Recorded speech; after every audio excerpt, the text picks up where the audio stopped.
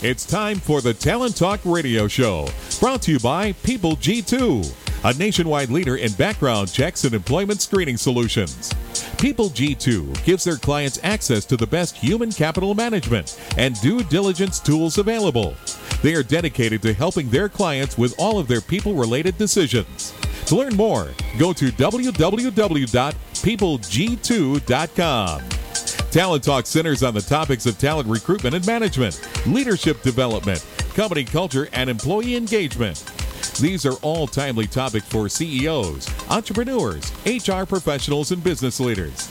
We hope that as you tune in to listen each week, whether to the live broadcast or to the podcast on iTunes or iHeartRadio, that you hear something you can take away that will help you grow and impact your career in a positive way.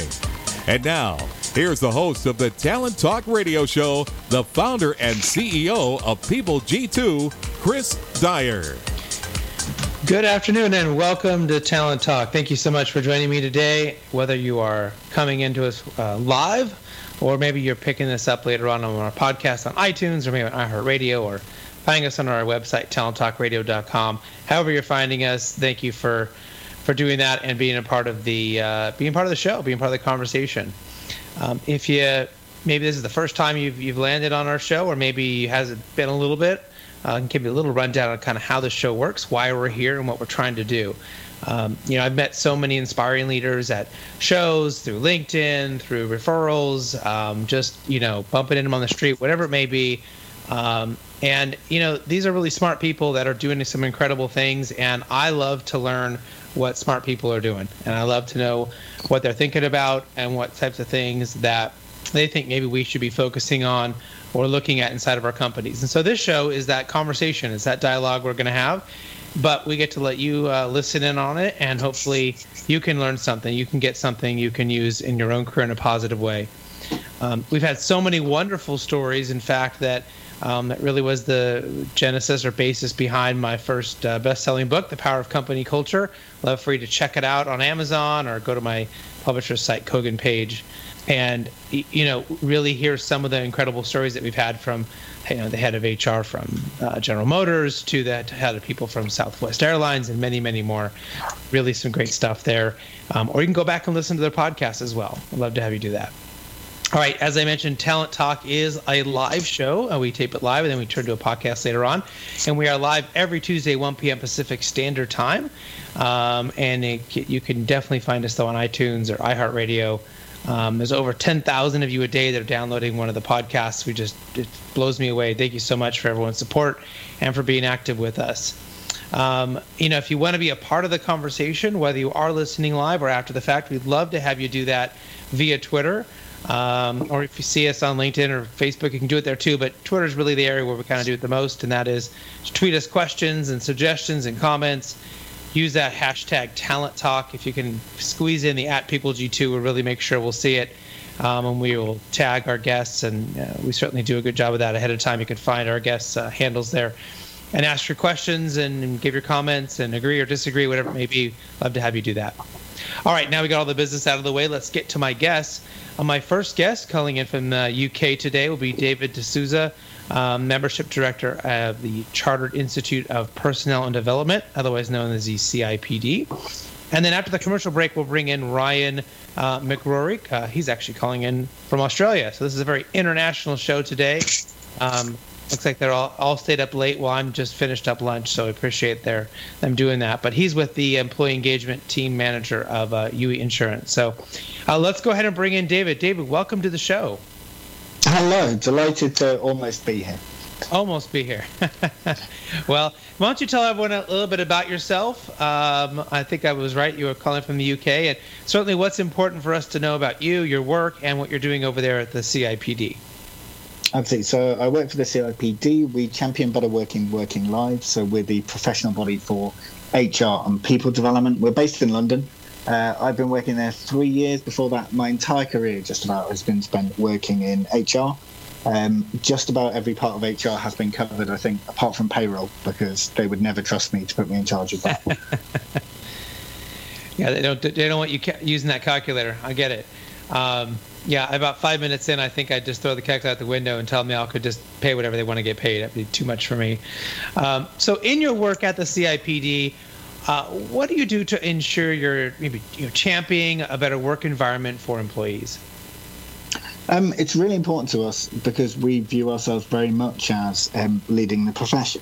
So that means that we need to put our money where our mouth is, and we need to lead the way on different agendas, be that making sure that diversity and inclusion is at the heart of what we do, or just purely making sure that we have good people practice. So we're investing heavily both in time and resource to make sure that anyone who visits or anyone who is part of the team now feels as positively about the work environment as they can do. So maybe you could kind of talk a little bit more about the CIPD and the work that you're doing, or how that sort of has an impact the rest of your ecosystem, especially if you're not from London, if you don't know that acronym. Maybe you could kind of give us a little deeper dive on that.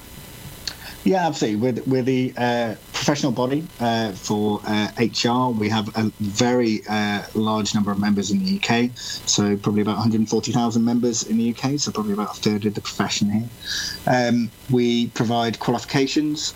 We also are a very strong membership body, so we provide community and support for people, as well as lobbying on issues that are key to our members. So attempting to get changes in the law to genuinely help the working environment in the UK be more positive. So that might be on contractual terms, or that might actually be just attempting to get organisations to understand the importance of effective corporate culture. So for Americans, let's say, would your organisation be very similar then to SHRM? I think there'd be an equivalence there. I think both SHRM and ourselves would probably say that we go about things in a slightly different manner. Sure. But if you are a member of a professional body in the UK, it would tend to be us. Right. Got it. So that kind of puts a framework in there for at least the overall maybe purpose and what you're doing, although you may be doing things very differently. Yeah. So as the head of engagement there at the CIPD, what is sort of the strategy? What is your strategy at this time to ensure that really helping people be have that relevant source of information that kind of being relevant for what people need not only now but in the future? Well, we talk about three things being really important to us. One of being principles-led, so standing up for what matters in the profession, the ethical side of things, and making sure that HR is seen as a really strong voice in organisations. The second of which is being evidence-led and evidence-based, and that's making sure that any of the work that we do or the practitioners operating in our name is based around really sound principles. And the third one is about outcomes driven, which is making sure that we're really making a difference in the world of work. So where we go into a position where we're communicating with our members or we're communicating with the world of work more broadly, they're the principles that we operate on as well. So are we doing the right thing and having a voice for the right reason to impact and think about the channels that we're operating in and who we're attempting to influence? Do we have a solid evidence base? So can we be confident that we're talking about the right things in the right way? And finally, what impact are we having on the world of work? And that's what we really need to be measured on. And we're pushing practitioners harder and harder not to think about have you followed the right process, but actually have you reached the right outcome? Because at the end of the day, the right outcome for people and businesses is the most important thing. Well, I really love that. And I sort of tend to frame what you said as measurement, right? Bringing in the right kind of measurement into an organization.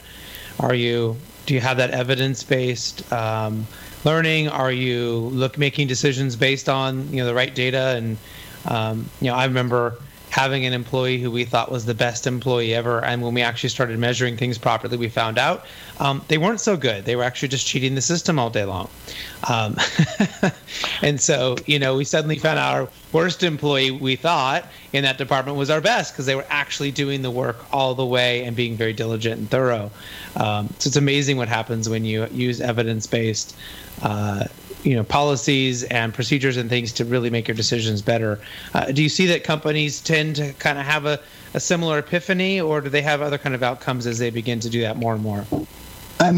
What I would say is that I think there's a broader movement to recognise the value of that. I think what's really interesting is that measuring value add in an organisation is really tricky. So you're right, you'll find different ways of finding out that your stars aren't quite your stars. But I always think most organisations have got someone who makes every meeting they're in 10% more likely to get to the right decisions. And yet our ability to evaluate that and recognise and reward that is really limited still. So I think HR analytics has got a massive role to play over the coming years in really helping organisations uncover the absolute stars of the organisation, the people who have knit them together effectively. Yeah, and sometimes that gets into personality types and having those types of people who can be a visionary, who's going to be more of a project manager, who can really work inside the details, who can be creative and help us come up with ideas and so if you have a group of people that are charged to do something and you're missing some of those key personality traits, it's often hard to get where you need to be. So that kind of measurement is super important as well. I know you've sort of been labeled as someone that can completely change people's views of HR. I'm not sure if that is a positive or negative. You're trying to change them, or maybe just change their overall view in a completely different way, almost a pivot. What ideas or concepts that you've developed do you kind of attribute that to? First of all, you're right. I guess it could be for better or worse. So I may have turned people off HR for the rest of their lives. Right. I think one of the things that we've seen over the years in HR is the desire to kind of follow the fads and the trends that are happening in the marketplace, quite often pick up buzzwords. I think all I've ever tried to do in my career in HR is try and make things simple. No simpler than they should be, but simplify the language, get back to what we're attempting to do, serve organisations and people effectively, and cut out some of the complexity that we build into things. So, the question is, every day when you go in, are you helping the organisation be better? Not are you maintaining the status quo, but are you helping it be better? And we had all of those, if you've been in and around HR for years, we've spoken for ages about having a seat at the table. No one wants you at the table if all you're going to do is say no. They want you at the table if you're going to create ways to say yes and to enhance the organisation. So I see us primarily as a business function that is delivering real value and helping organisations grow. And I think as soon as you see HR through that lens, rather than one that's protecting or controlling, you get really different answers to almost every question. Right. Absolutely. Well, we talk about employee engagement a lot, especially on this show. But as you mentioned, HR kind of sometimes following the buzz or the keywords, and but it certainly is something that has taken on a real hold, right? It's sort of past that initial buzz phase, in my opinion, and we've really gotten in much deeper into how this is going to be important and what we can do. But I know you're directly involved with membership engagement, ensuring that membership of the CIPD is getting what is needed from the organization. Maybe you could talk about strategies that you use to make sure the brand and the organization is really meeting the needs of its members, because ultimately they're, what they're getting from you is going to directly translate into how they can be effective in their organizations. Absolutely. So I think we have two roles as a professional body: to lead and serve. We lead the profession by helping it move in spaces that it might not do otherwise, and we serve it by listening intently at every turn about what the needs of the practitioners are day after day. And it's no different really to being inside an organisation. If you approach it from a view of, we're here to support, so we need to understand what the problems are at the heart of the organisation and support people to be their best and deliver. That's our strategy. We just happen to do it across tens of thousands of people. And that is the key to any engagement strategy. I think it's not about the measurement at times, it's about the intense listening and the intent that sits behind every action. So I have listened to you, I've heard you, I've responded to that, and I'm prepared to be humble enough at a point in the future to understand that what I thought was the solution to the problem isn't. I'll keep going back and trying again. I think it's that continuous improvement mindset, which is absolutely the heart of what good HR does, which is not we're doing this because we did it last year, but what do we need to solve for this year? Yeah, and sometimes that can be difficult in an organization that says, well, we did it this way last year, we should do it this way again, right? We have tradition, we have history, we had success last year, right? I mean, last year's holiday party was really nice at, whatever restaurant. Should we just go back there again? I mean, we often have people in our organizations that want to rinse and repeat over and over and over again. So do you find that that's a common obstacle for HR, that, they're looking for what's best, what's new? Maybe they've learned something new and they realize they can do it better. Do you think it's a common struggle for them to be fighting that status quoism that there might be in an organization? Yeah, I've got a really bad joke about elephant powder that I use to talk to people. So you're walking down the street and you see someone sprinkling powder in the road, and you say to them, "What is that?" And they say, "I'm sprinkling elephant powder." And you say, "Well, what does it do?" And they say, "It keeps away elephants." And you say, "But there aren't any elephants around here." And they say, "Yes, it's wonderful powder." And I think we have far too often in HR mistaken the activity that we have for the impact on the organisation, and we haven't questioned it hard enough. And good HR practitioners go back and they review everything that they're doing and going, is that the best possible thing I could be doing for the organisation to drive value at the moment?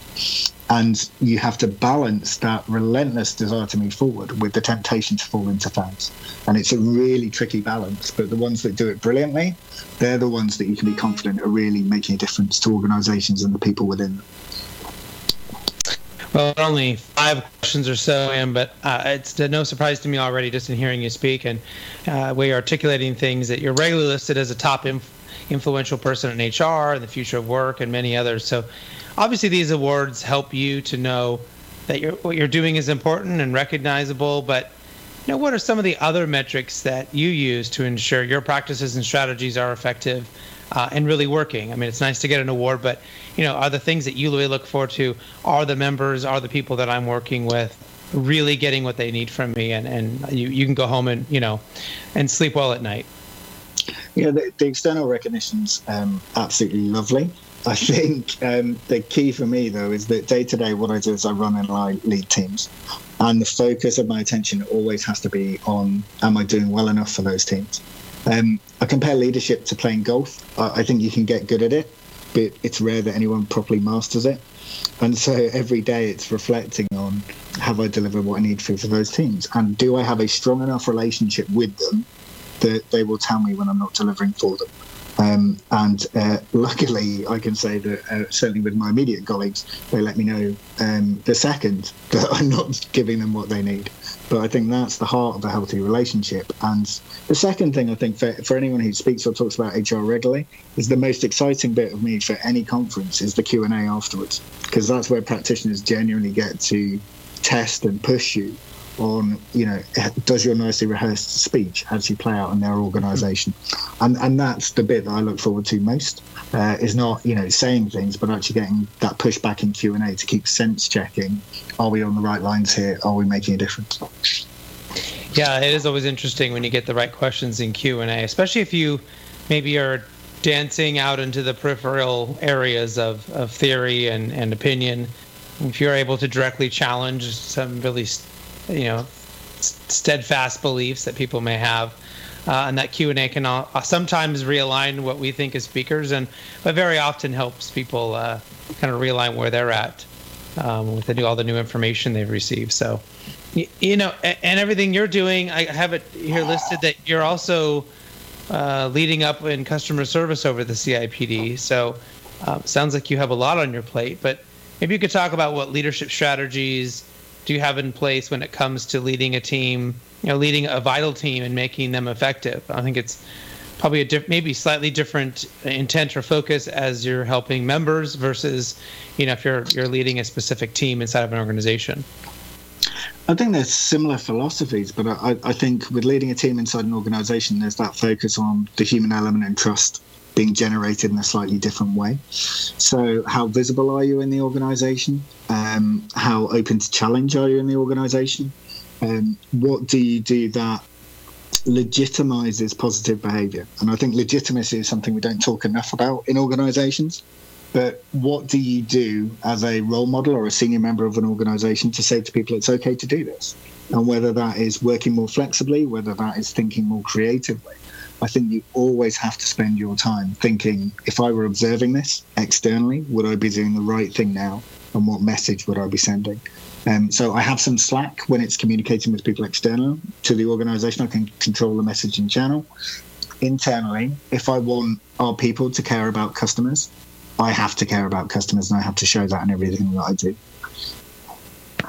Absolutely, and it's certainly, like you said, a lot of it's similar, but yeah, you have to have maybe a slightly different focus in one area or another, and it's always fun to wear multiple hats. I know that's certainly a funnest part of my day. We've been asking our guests a couple of consistent questions throughout the year, and just trying to get a gauge for where they're at and some of the things that they're thinking about and doing. So the first one is there an app or a gadget or something that you've added to your life maybe this year that you might share with us that we might take a look at or think about adding to our own lives? Yes, one of the things that I use, and I'm trying to remember the name of it desperately, but I have an app that measures the amount of times that I unlock my phone on an average day, as well as telling me how many hours screen time I have. And it is a sobering thought to think I unlock my mobile phone 170 times a day. Wow. Yeah, I know. That's scary, isn't it? That's definite addiction territory. And my screen time is about 7 hours a day. So I use it to work on my commute in. I use it on the way out. I use it throughout the day to kind of check between meetings. And so that's really helped me reflect on actually when I want to turn it off. So I went on holiday a couple of weeks back, and I deleted the LinkedIn and the Twitter app from my phone so that I wasn't even tempted to switch in. So technology helping me to control technology. So what was the name of that app? I think it's called Habitly.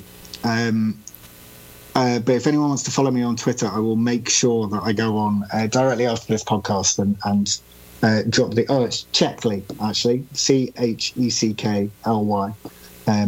And that will tell you exactly how bad you are compared to me. Checkly, we'll have to check it out. Yeah, looks like there's a couple Checklies, so make sure you figure out the one that's Checkly Phone Habit.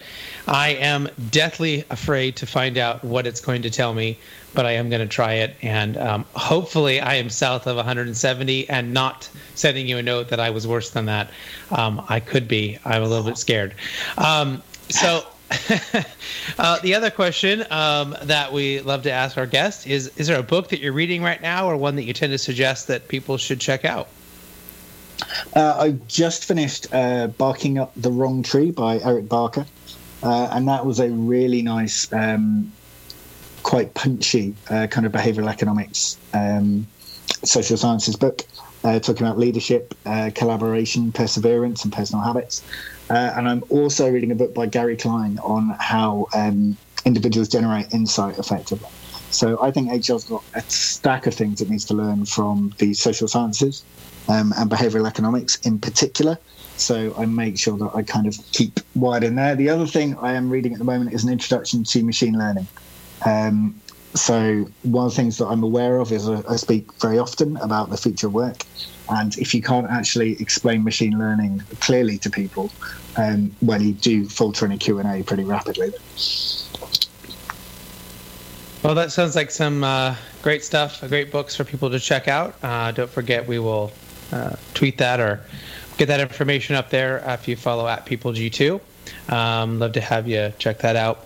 You know, you've mentioned a lot of great things today. If someone was running between meetings and not paying attention as much as they should have, and they only remembered one of the great things that you said today, what is it you hope they might remember? What's at the top of the list? Bizarrely, it would be ignore thought leaders. Thought leaders are very scary people. You should never be attempting to lead anyone's thoughts.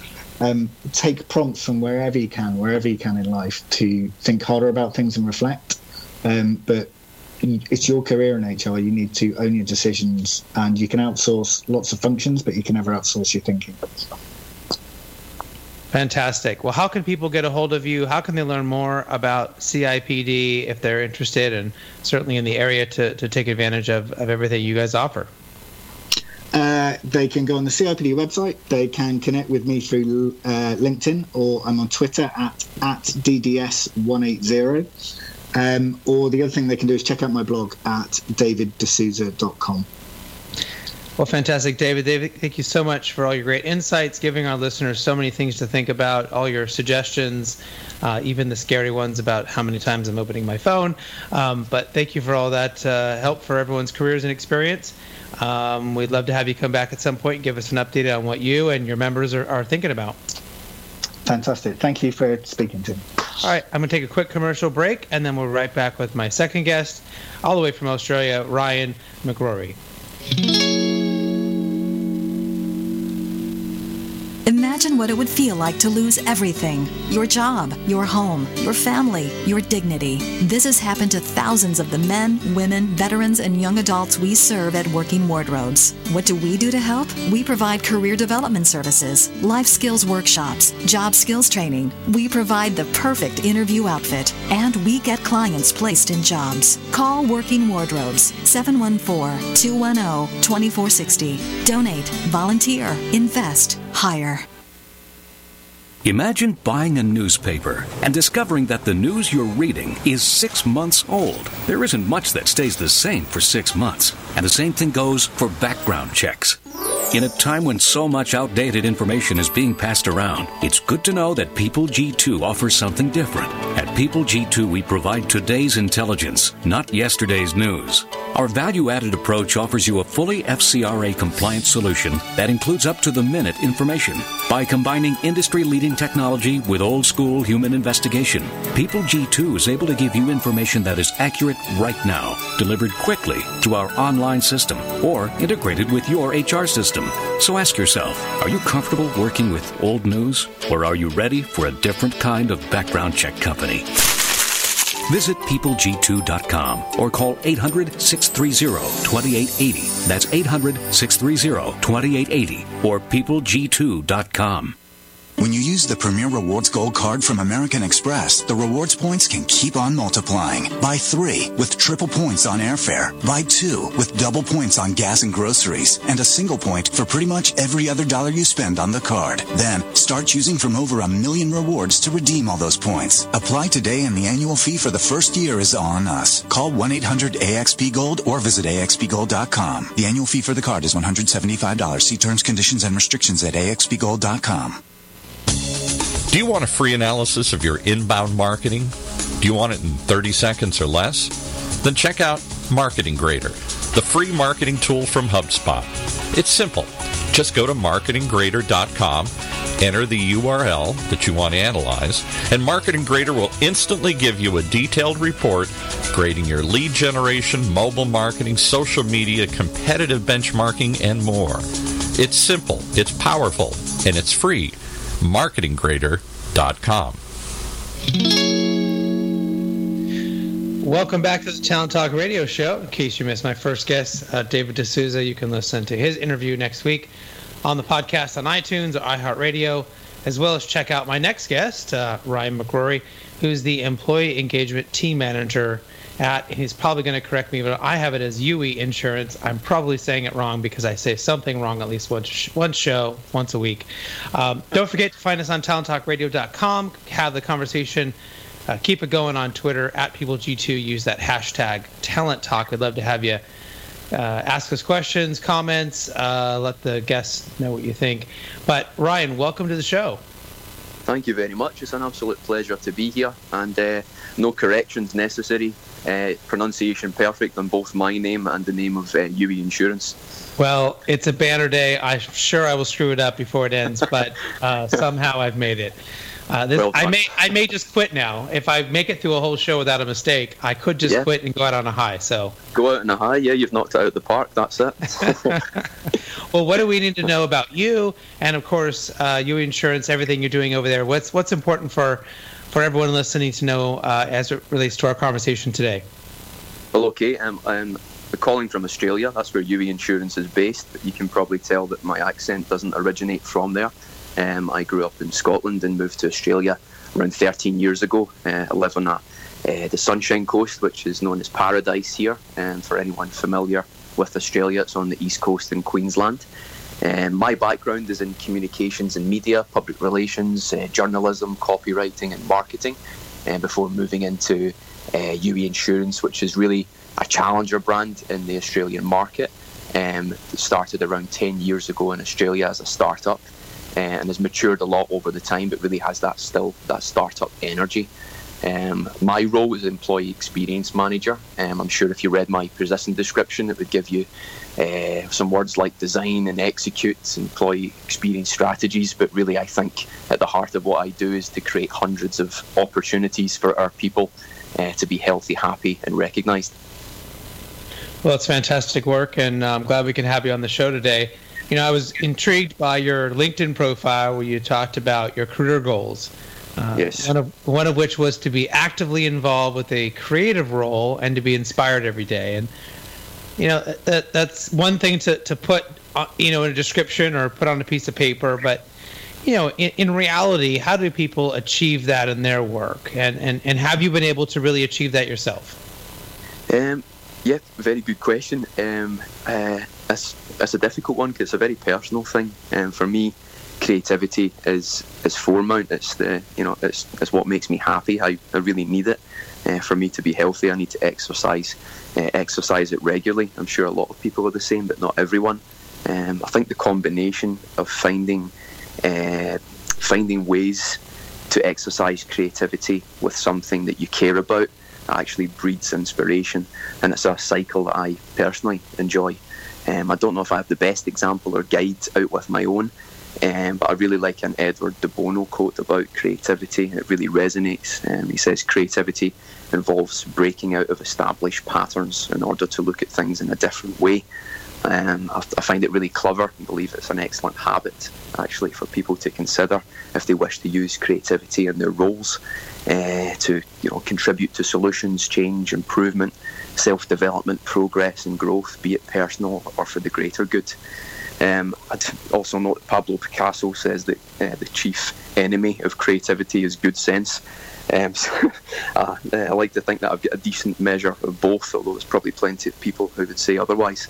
I think that really the core of being creative and inspired is doing something that interests you and something that you care about.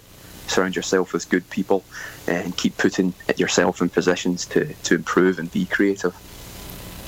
I've had people kind of give that feedback of, how do they be creative? And I think you kind of got into some of the more strategic kind of ideas there, right, about getting into how to do that. And often I have to give people some very practical advice, right, that they don't quite get it. And I say, drive to work on different streets, take a different path, from your car to your actual desk, right? Yeah. Don't go to the same restaurant and have the lunch with the same people. Like, do different things that are outside of the basic status quo, and observe what happens and what you experience and what you see and what you don't see. And it's amazing how many things suddenly pop.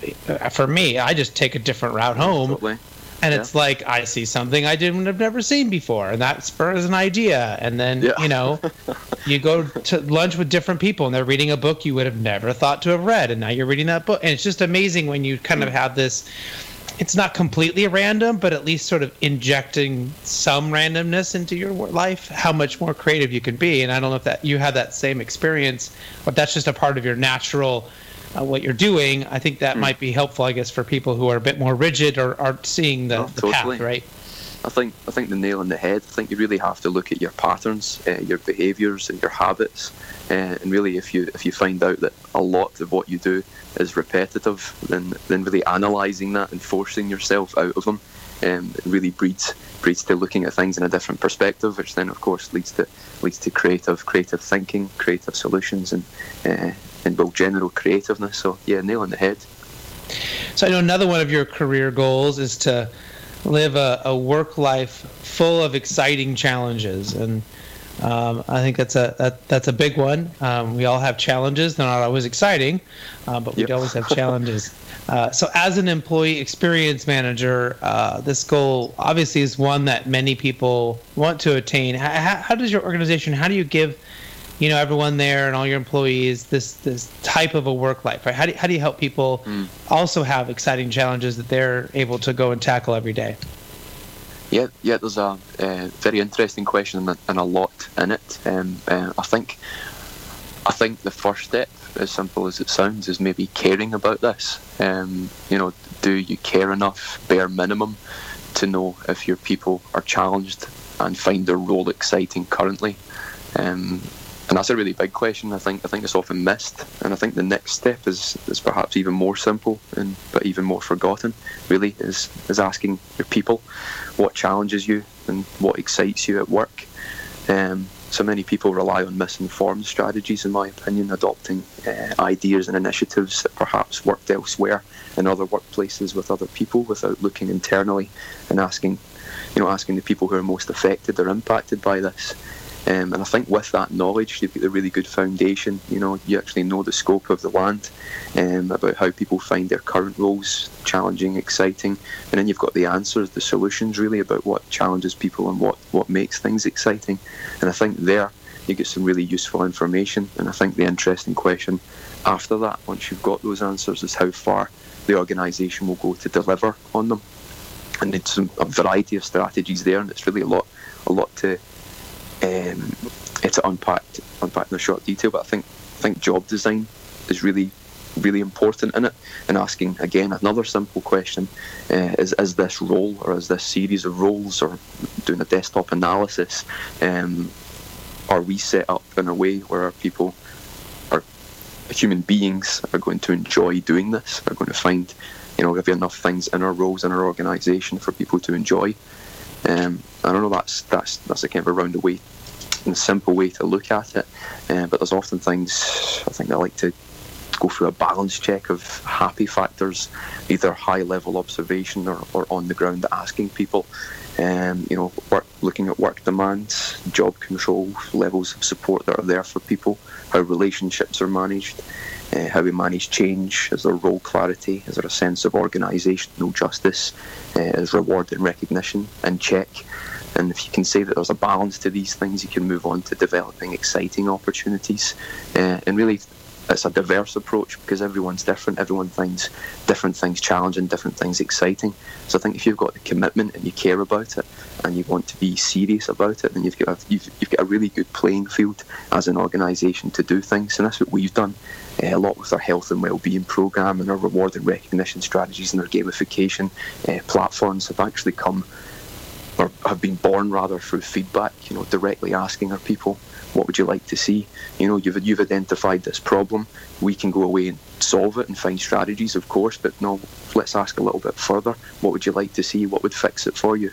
And I think that commitment really is central to what we've done and what we've went on to build.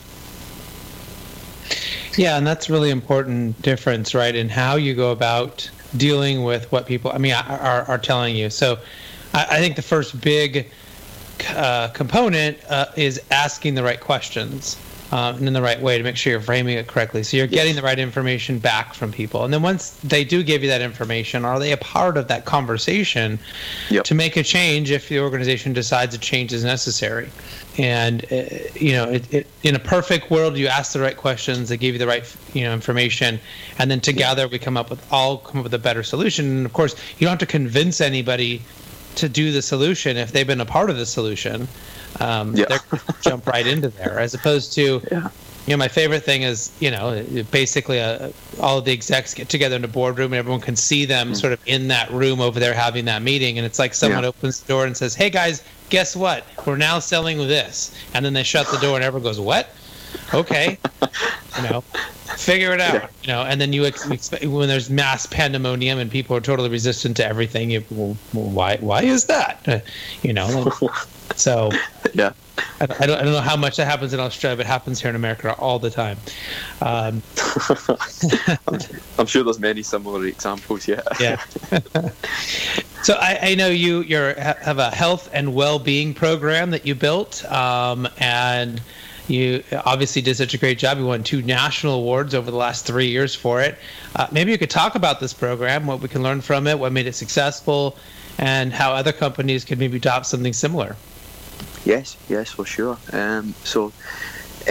Extremely proud of this program we've built from the ground up, really, and it's had a really nice trajectory. Coming from only 5 years ago we started it, and we've won some awards along the way. So it's nice to get that industry feedback.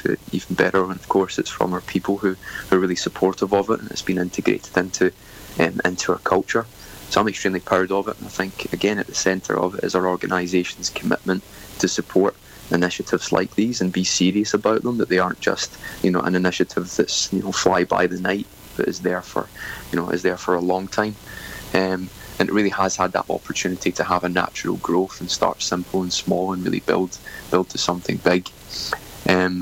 So the program is called Your Life, and its aims are to impact your life for our people. It involves everyone. It's extremely inclusive, diverse, and has a variety offering. It's centred around things you can do. So it's things that the workplace can do for you in your regular 9 to 5 or whatever it may be, and bring a number of professionals into the workspace that you can engage with.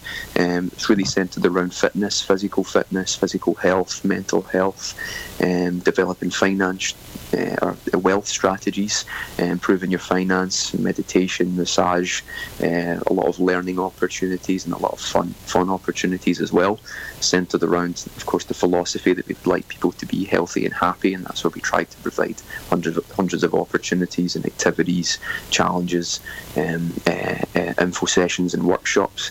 So I think we've got, last year we ran about 378 activities on site, so there was at least one thing every day. We've got our own fitness timetable, and we get things that are happening all the time, and it centres around, of course, things that people can actively attend and do. I think the success on it, based on the fact that it's there for everyone, and we have 100% of our people who attend this program, so there's not anyone who doesn't participate in some way. It's integrated to our culture within the 5 years, and we've got a really strong promotional arm which backs this up from all levels of the organisation, so it doesn't just look like it's something that sits in HR that we're screaming out the top of our lungs that this is something you should do, but it's something that's been owned by all of our people at all different levels of ambassadorship, from our CEO down to our frontline staff members. Our data, we're really data driven, as you could imagine, as an insurance company. We take attendance to everything, and we engage sort of competitive nature, give prizes for people, or incentives rather, for those who attend things most regularly, and we can prove that if you attend more, the more you attend, the less people are sick, and the happier they are in satisfaction surveys, and they don't leave the business at the same rate as those who don't regularly attend, which is a great thing for us to prove, not only to our people but to the business. And that's really what's the centre point of what's won us a lot of awards, our focus on health and well-being, to actually physically improve our people's health, and also the health of the organisation. We've had 2 universities study the idea of the programme in itself, and also the results of it, and I think one is going to be published and spoken at later this year at a conference in London, which will be exciting. I've yet to see the results of it, but I'm told it's very positive. I think if I was to give any advice to any other companies, would be really to start small, make it about the people, bring the business along with you, don't make it about HR, but really integrate it into culture. No need to rely on gimmicks, rely on taking attendance and making it about participation, about a sense of usness and community. Really promote the benefits to the individual and the results to the organisation, and share as often as you can human experiences. Well, there's a whole lot there to unpack. I mean, you talked about a lot of great things, and I think the big one that I heard was that kind of incentivizing or making it, even a competition about attendance. And I recently spoke at an organization, and they had people broken up into like groups, almost like houses, like Harry Potter houses, right? And so they did a whole bunch of training things over a period of time, and they had a competition as to which group would have the most attendance, right? Which group would have the most people come over the, not everyone could go to everything, but and that really seemed to work well, and it was really fascinating. And of course, the points are fake. No one really gets anything for winning, but the fact that there's a competition, most people are jumping in to do that. And of course, some little random prizes that, you probably could easily gotten yourself, but it's just that fun thing of doing with your teammates within the organization, and having that pride of it, I think is huge. And to your point then, that the regular attendance regularly seems to be, there's a correlation there between how well they do in the organization and how long they stay. That's fascinating too. I mean, I guess even if our least engaged employees come to things on a regular basis, does it help pull them out of it? Is that some factor of them having opportunity to share and discuss and to learn, that they start to come out of some of that? So that's fascinating. I mean, we could probably talk for an hour and just on your response there alone, but certainly fascinating stuff. Yes, and I think that one of the interesting things that we had was looking at the journey of people who attended. So we kind of split the data rather into previous month, post month, and looked at those who regularly attended the previous month, or those who didn't attend. So if you attended one thing or 0 things the previous month, what was your relationship like with the program the month after, and then what were your sort of metrics the following month? And we realised those who decreased their attendance, their sick leave increased, or the amount of times they were sick increased, and it was a really good metric for picking up those who might be leaving the organisation, and a really good intervention point. But those who increased their participation had all positive relationships with a variety of metrics. So it showed that even though you increased your participation or didn't attend anything and then did attend something, that the programme was proven valuable in that regard. So it was a really interesting one. But again, you've mentioned we could probably talk about an hour, and I realise I'm opening another cat up. No, that's great, and it's a good segue here. I'm sure no one will be surprised to know that your team, your company's also been nominated as a finalist for the best reward and recognition program in Australia. Maybe we could talk about this program and what makes it award-winning, and what are you guys doing maybe outside of the health and wellness stuff, the other things you're doing to be such a top nominee? Yes, really what we're doing in reward and recognition, and why we were nominated as a finalist for this, again very proud to be, is an idea that we had that was really born again out of feedback from our people. So we survey our people obviously regularly. We're really in touch with them. There's many things that we like to keep in touch with, as do many organisations. But we realised that there was a sense that we were recognising the same people. Our reward and recognition structure was really centred around those who were performing the best, and of course that can only make X amount of people happy with the structure. So that the feedback we were getting is we needed to do more in recognition, and it needed to be more diverse, and it needed to have more variety. So we really wanted to make a commitment to this. Our ears were pricked, and we wanted to do something. So we introduced recognition as a value. So we're a values-based organisation. We said, this is really great feedback. We want to do something about this. Here's a commitment to it. This is our value. It's recognition. And we built a programme that was going to recognise the amazing things that our people did all of the time. So not just those 5% or 10% who are performing at the top, but we looked at the organisation, analysed all the things that we felt made a great DUI citizen, not just a great performer, but a great citizen of the organisation, and thought, well, how can we recognise these amazing things that are happening every single day? And that really led to a bit of research around gamification and how that could be used in the workplace.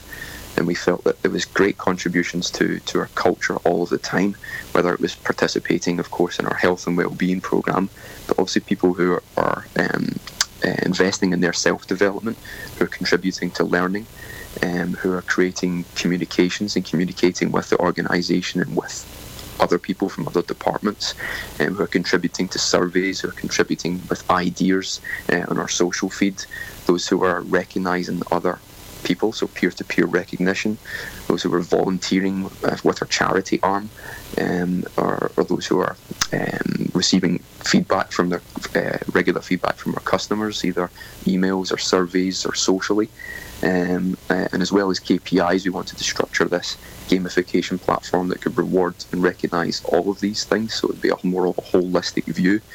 So then we got down to designing what we called Your Game. So we've got Your Life, our health and wellbeing programme. We've got Your Voice, which is our community social feed, and we've got Your Game, which is to be a game that would look at HR and our workplace analytics of all of those things that were contributions to our culture, and recognise the individual and allow them to track really their career milestones. But one of the things we realised as well when looking at this is our people were doing amazing things all the time, but not all the time did they know they were doing them. We had all this workplace analytics sitting in our data lake or our data warehouse, and we weren't sharing them with our people. We thought, well, so-and-so, Johnny in sales has, spoken to thousands of clients within a year, but he wouldn't know that otherwise if we can recognise them for that, because we don't have a structure for it. So we built this gamification platform that is really built around this. and we wanted to make it interactive. It was a great way that we could give people live feedback often about all the amazing things that we're doing. And we had the data. We're data crazy. We wanted them to track career milestones and create that bit of online community as well, and really celebrate absolutely every single win that we could. So for the individual, for the organisation, and it's had a great amount of uptake. And it's been a great way for us to share all the amazing stories with our people that we have. So in a nutshell, that's how our reward and recognition programme has been centred around gamification, making it exciting, and really sharing great stories with our people, not only for the things that they do performance-wise, but the things for all of the contributions to our culture. Well, you've talked about a lot of awesome things here today, and I'm sure people may have questions or want to learn more about your company. What's the best way for them to reach out, learn more about you, learn more about the company? Maybe they're in Australia and they're over in paradise there and want to work for you as well. What's the best way for people to do that? So the best way to contact me personally would be via LinkedIn. My name is Ryan McGrory. You said it absolutely perfectly at the beginning. So Ryan, traditional spelling, and McGrory is McGrory. You'd find me on LinkedIn. That's probably the best and easiest way to get in contact with me.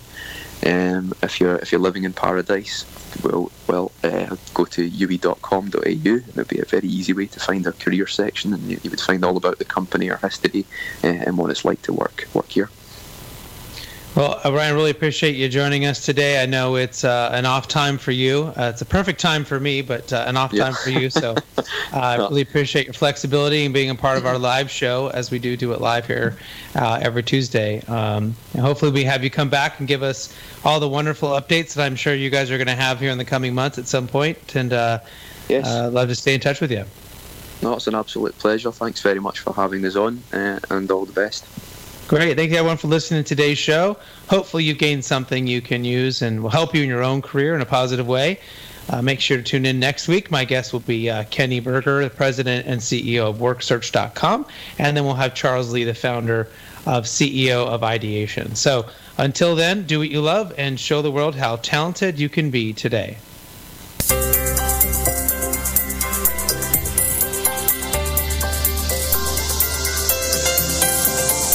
You've been listening to Talent Talk Radio, brought to you by People G2.